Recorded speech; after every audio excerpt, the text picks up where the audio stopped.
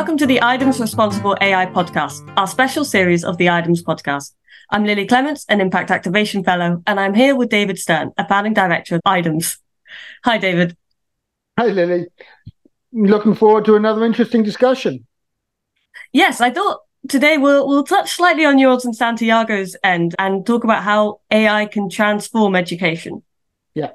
Yeah. We keep sort of skirting around this in other discussions, so it's nice to actually dig into this one.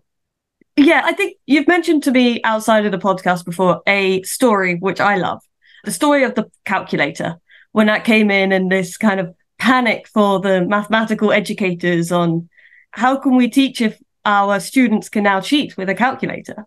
Yes. This is actually where, if you think about AI entering into education, mathematicians as a whole have been through the mill on this a few times before. There was an original panic around the windy calculators. Oh, wow. Okay. You got sort of handheld calculators, and that was sort of, that's really widely available now, and that's going to really stop the fact that anyone could ever do mental arithmetic, which unfortunately it did in certain ways. And there's all sorts of reasons as to why that actually had negative educational outputs. And that's led to mathematical educators actually being traumatized by some of the attempts at innovating maths education in the past. Whole different story. I don't want to go down there. No. But anyway, mathematics has gone through this before, and they've gone through it again when computers came in and people had access to computers in different ways, which are like really, really powerful calculators that can not only do number calculations, but you can also use computer algebra systems to actually differentiate, to integrate, to do all the things which you're supposed to learn how to do by hand. What are we going to teach people now? And so, in some sense, for mathematicians, this is just a continuation of the nightmare they've been going through. And everything they thought they wanted students to learn, the students don't really need to learn anymore. However, for essay subjects, man, it's hitting them hard. And I really do feel sorry for them. They've never had this before. A technology which is coming and which is just totally sweeping your curriculum away. Your whole curriculum before was about being able to sort of write essays. That was the big thing that you did. You write essays, you communicate what you've learned by writing it, as opposed to communicating what AI knows by doing a few things and then getting an essay out. And there's an essay. You want an essay? I'll give you an essay. In the past, if you didn't write it yourself, it was obviously cheating because you'd probably paid someone else to write it or asked somebody else to write it. And that's obviously cheating. And that should be recognized as cheating, and that's bad. Asking AI to help you write an essay, that's just smart. That's not bad. That's exactly what in the real world you should be doing. You should be learning how to use AI to write your document that you need. You do this for reports. Yep. No, absolutely. Yep.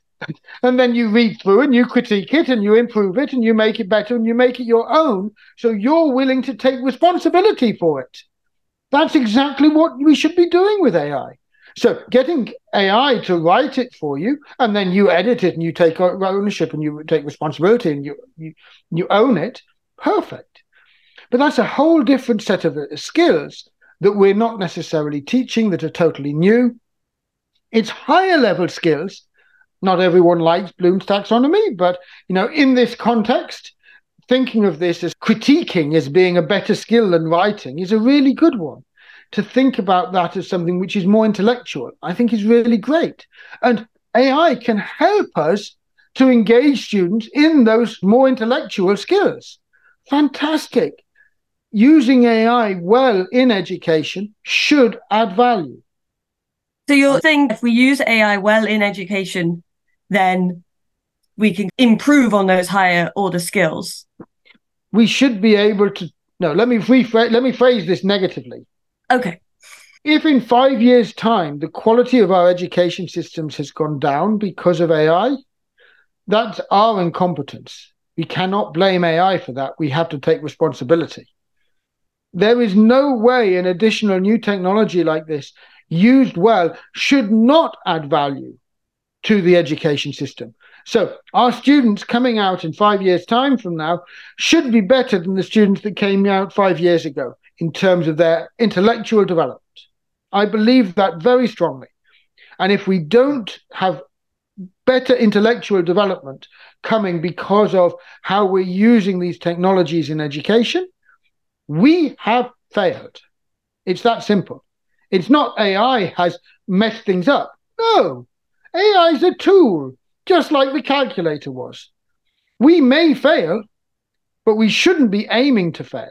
We shouldn't be trying to stay where we were in the past. We should be embracing that this gives us opportunities to do better. And this is why I loved it when you mentioned the calculator to me before, and why I wanted to start on it. Because for me, as someone that grew up, that there was always a calculator there. Now it's like, yeah, of course you're going to use the calculator in your education system. So I kind of hope that in 30 years' time, of course we're going to, this is just seamlessly maybe not seamlessly, I don't know. In 30 years, I hope it will be. For people who have gone through an education system, I think they will have had a seamless experience with it. There will be bumps along the road. In 10 years' time, it won't be seamless, is my unfortunate prediction. I hope I'm wrong. I hope it'll be seamless in 10 years' time. But I don't know. I would argue, well, just in terms of our own work, we work with lecturers at different universities to help with this. And it's really interesting that when we come in to discuss responsible AI with lecturers, we're not really getting people to discuss something they're not already discussing. We're just helping to structure their conversation. We're not often bringing that much new information. They're already pretty well informed. A lot of people care about this. A lot of people are thinking about this. What we find we are able to do is to help focus on that positive element, because the natural instinct is to be afraid of change. You need to get into that mindset of accepting, yes, this change is happening, and you may as well embrace it. And once you've embraced it, it's sort of liberating. But it's only possible to be liberated like that if you actually have the confidence that, yes, you're right to embrace it. And that's where, in some sense, we've sometimes been able to help with that. But often even the lecturers we're training, they're already convinced. The second area where we can often add value is actually helping people to discuss. So we've gone in and actually had schools where we've discussed with the school. They're trying to get a strategy. We don't give them a strategy. We can't give them a strategy. That's for them to determine. What we can do is help structure that discussion. We can help that discussion to be constructive. Because often when you're stuck in the middle of the discussion, you're blinded by your perspective. Whereas somebody outside the discussion who has extra information, who's seen this from other contexts and so on, can sometimes help to find consensus where actually there seems to be divergence. And that's what we found actually is often really useful here. That really, we're not telling people things they don't really know. We're just helping them to recognize that actually people do agree on quite a lot of this. There's elements of disagreement, but once you get rid of the fact that there are disagreements, you accept there are certain things people disagree on, you actually find they're relatively minor compared to the things which people agree on. That's where we've often been able to help. And that's really interesting in education, I feel, at the moment. I feel over the next year or two, there will be a growing consensus, if it can be articulated, on how embracing AI is the right choice. Yep. Not necessarily a consensus on how to do it. Well, so that was what I was going to ask, because you said that we should use AI to add value in education, but how can we do that? So if you're, like you said at the start, your essay-based subjects, you ask them to write an essay.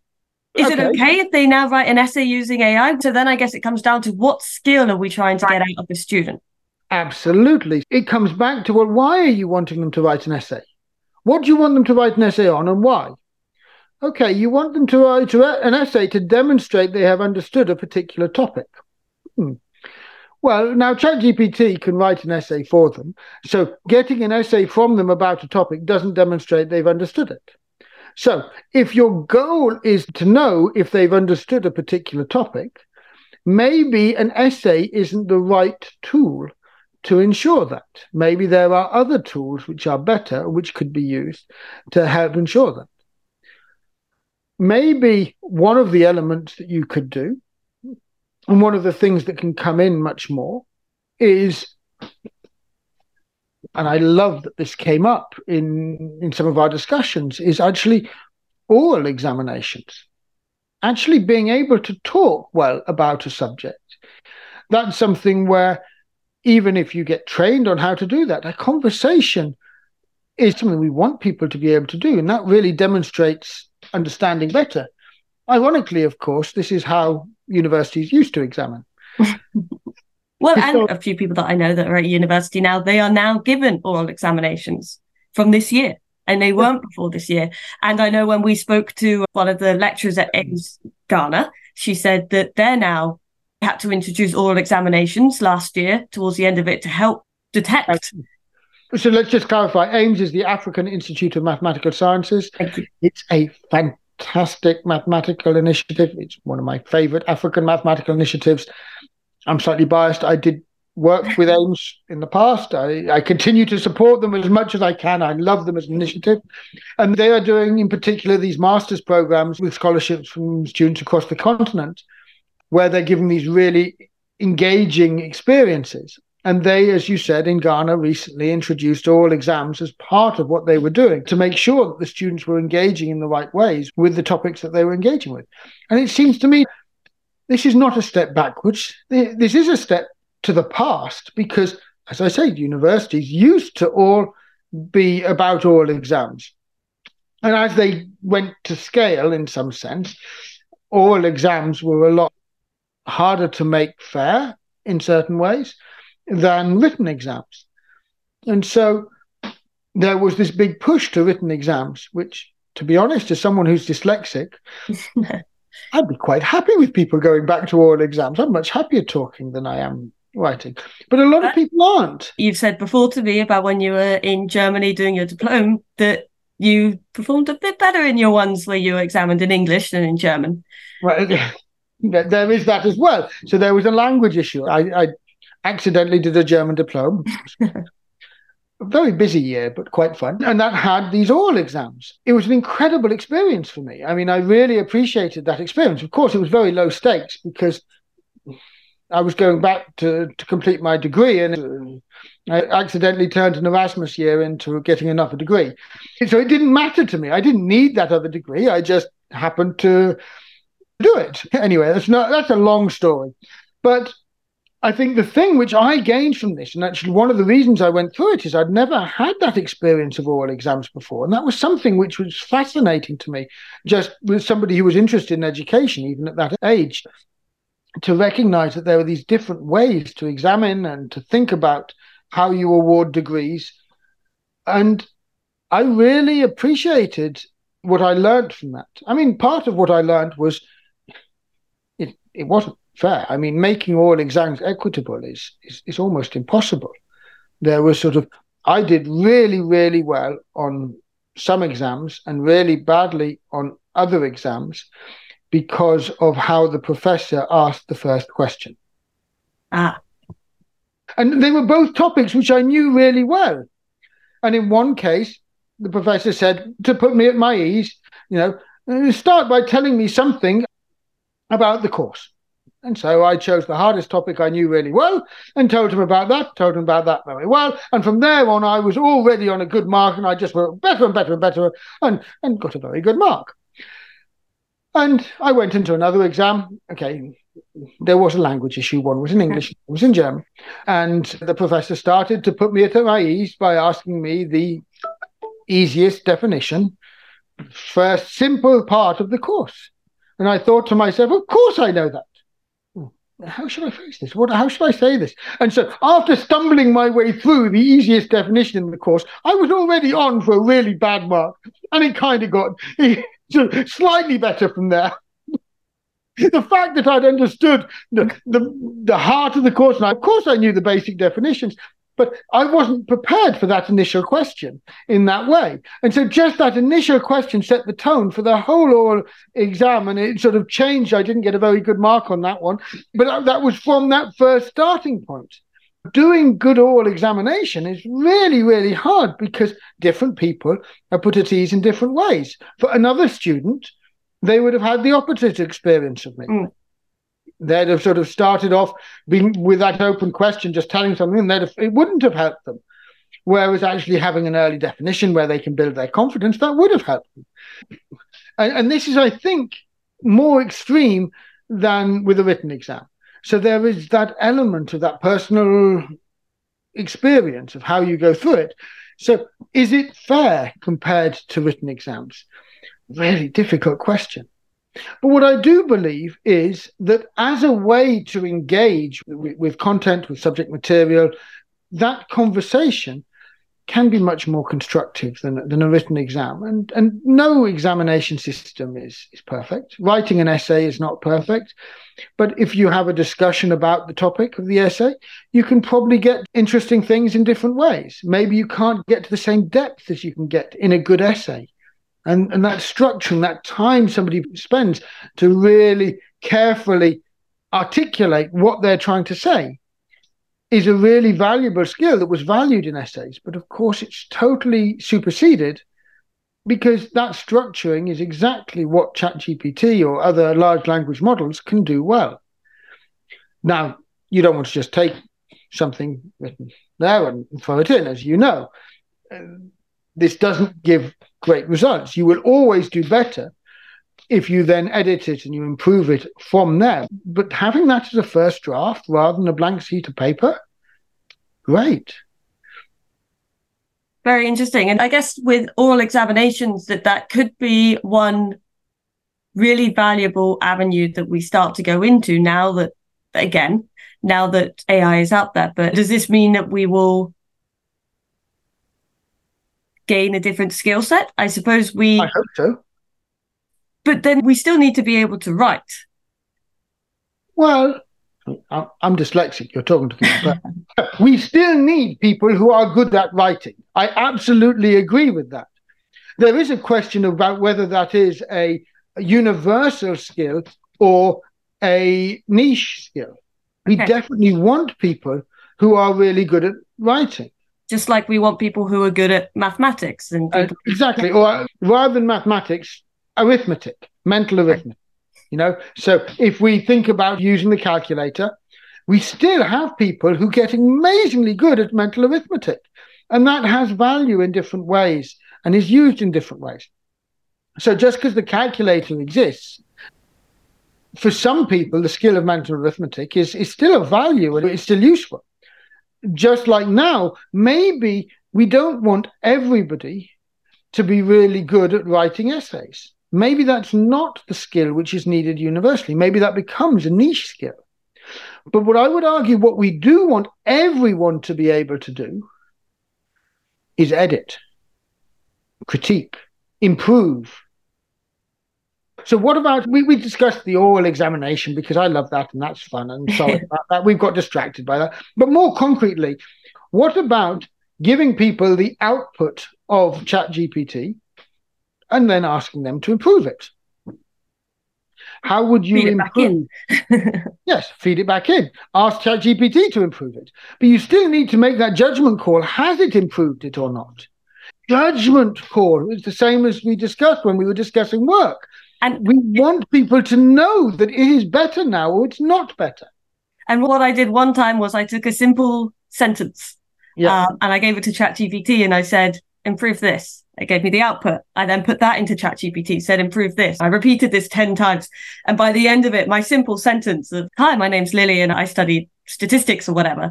Now at the end was like, greetings, it is excellent to meet you. Like, I'm a master of... So, that's always a very fun game to play. And I recommend it if you want to see that kind of evolution. But absolutely, I guess in that case, at least at the moment, you shouldn't feed it back into ChatGPT. I disagree. Which one of those would you want to submit? Okay. Probably the first one it came out. This is a really interesting point. the first one that came out, in your opinion, might be better. That's a judgment call. This is what we want to teach people how to do. They could keep feeding it in forever. And now they've got an infinite sequence of potential things they could submit. Which one do they choose to submit? Now, of course, I know you well enough to know that most of the time when you get something and you stick it into ChatGPT, what comes out, you want to edit yourself. You are not happy. Admittedly, you are a little bit of a perfectionist. I've seen you sort of complaining that something is a pixel out. So, I expect that of you. This is how you work. But I believe that's the skill that we want to be there much more widely. We want everybody in the population to be able to take a text, to be able to take a document and improve it, make it better. Now, there's a question of make it better for who and for what, but that's exactly where I want that human judgment. Well, then that can be the question as well. The question is, make it better for this audience. Absolutely. Or maybe... That's a skill I don't have. I would argue, what about, instead of actually taking this to sort of say, this is the output of ChatGPT for this topic, can you now make it better in 3 different ways for these 3 different audiences? Sure. Yeah. And then you're testing. I really like that. And the point is, you can still ask ChatGPT to do that, but you have to make the judgment call. So is it better for that audience? What does it mean to be better for that audience? Why is it better for that audience? Yeah, you can ask ChatGPT all these questions, but I come back to the fact that, okay, you get an answer. It might be a good answer, but it might also be a bad answer. Can you make the judgment call that, yes, this is a good answer? Now, if I come back to the thing which people are really worried about in education is, what if somebody just doesn't put the intellectual effort in? They just use ChatGPT, they take the output, they cheat. Well, I would argue, if you ask a question in such a way that a student can get a good answer by using ChatGPT, that's not their fault, that's your fault. That's not a good pedagogical question. So actually getting lecturers or teachers to be able to understand how to ask good questions. I don't know how to do this yet. I recognize the tools are so new, I've got ideas, but I don't know that they'd work. That's what we need to learn as a society. We need to learn how to ask these questions in ways where it requires that intellectual effort. And we can then actually see that intellectual effort developing. And I am convinced we can give a better education. That's what I hope.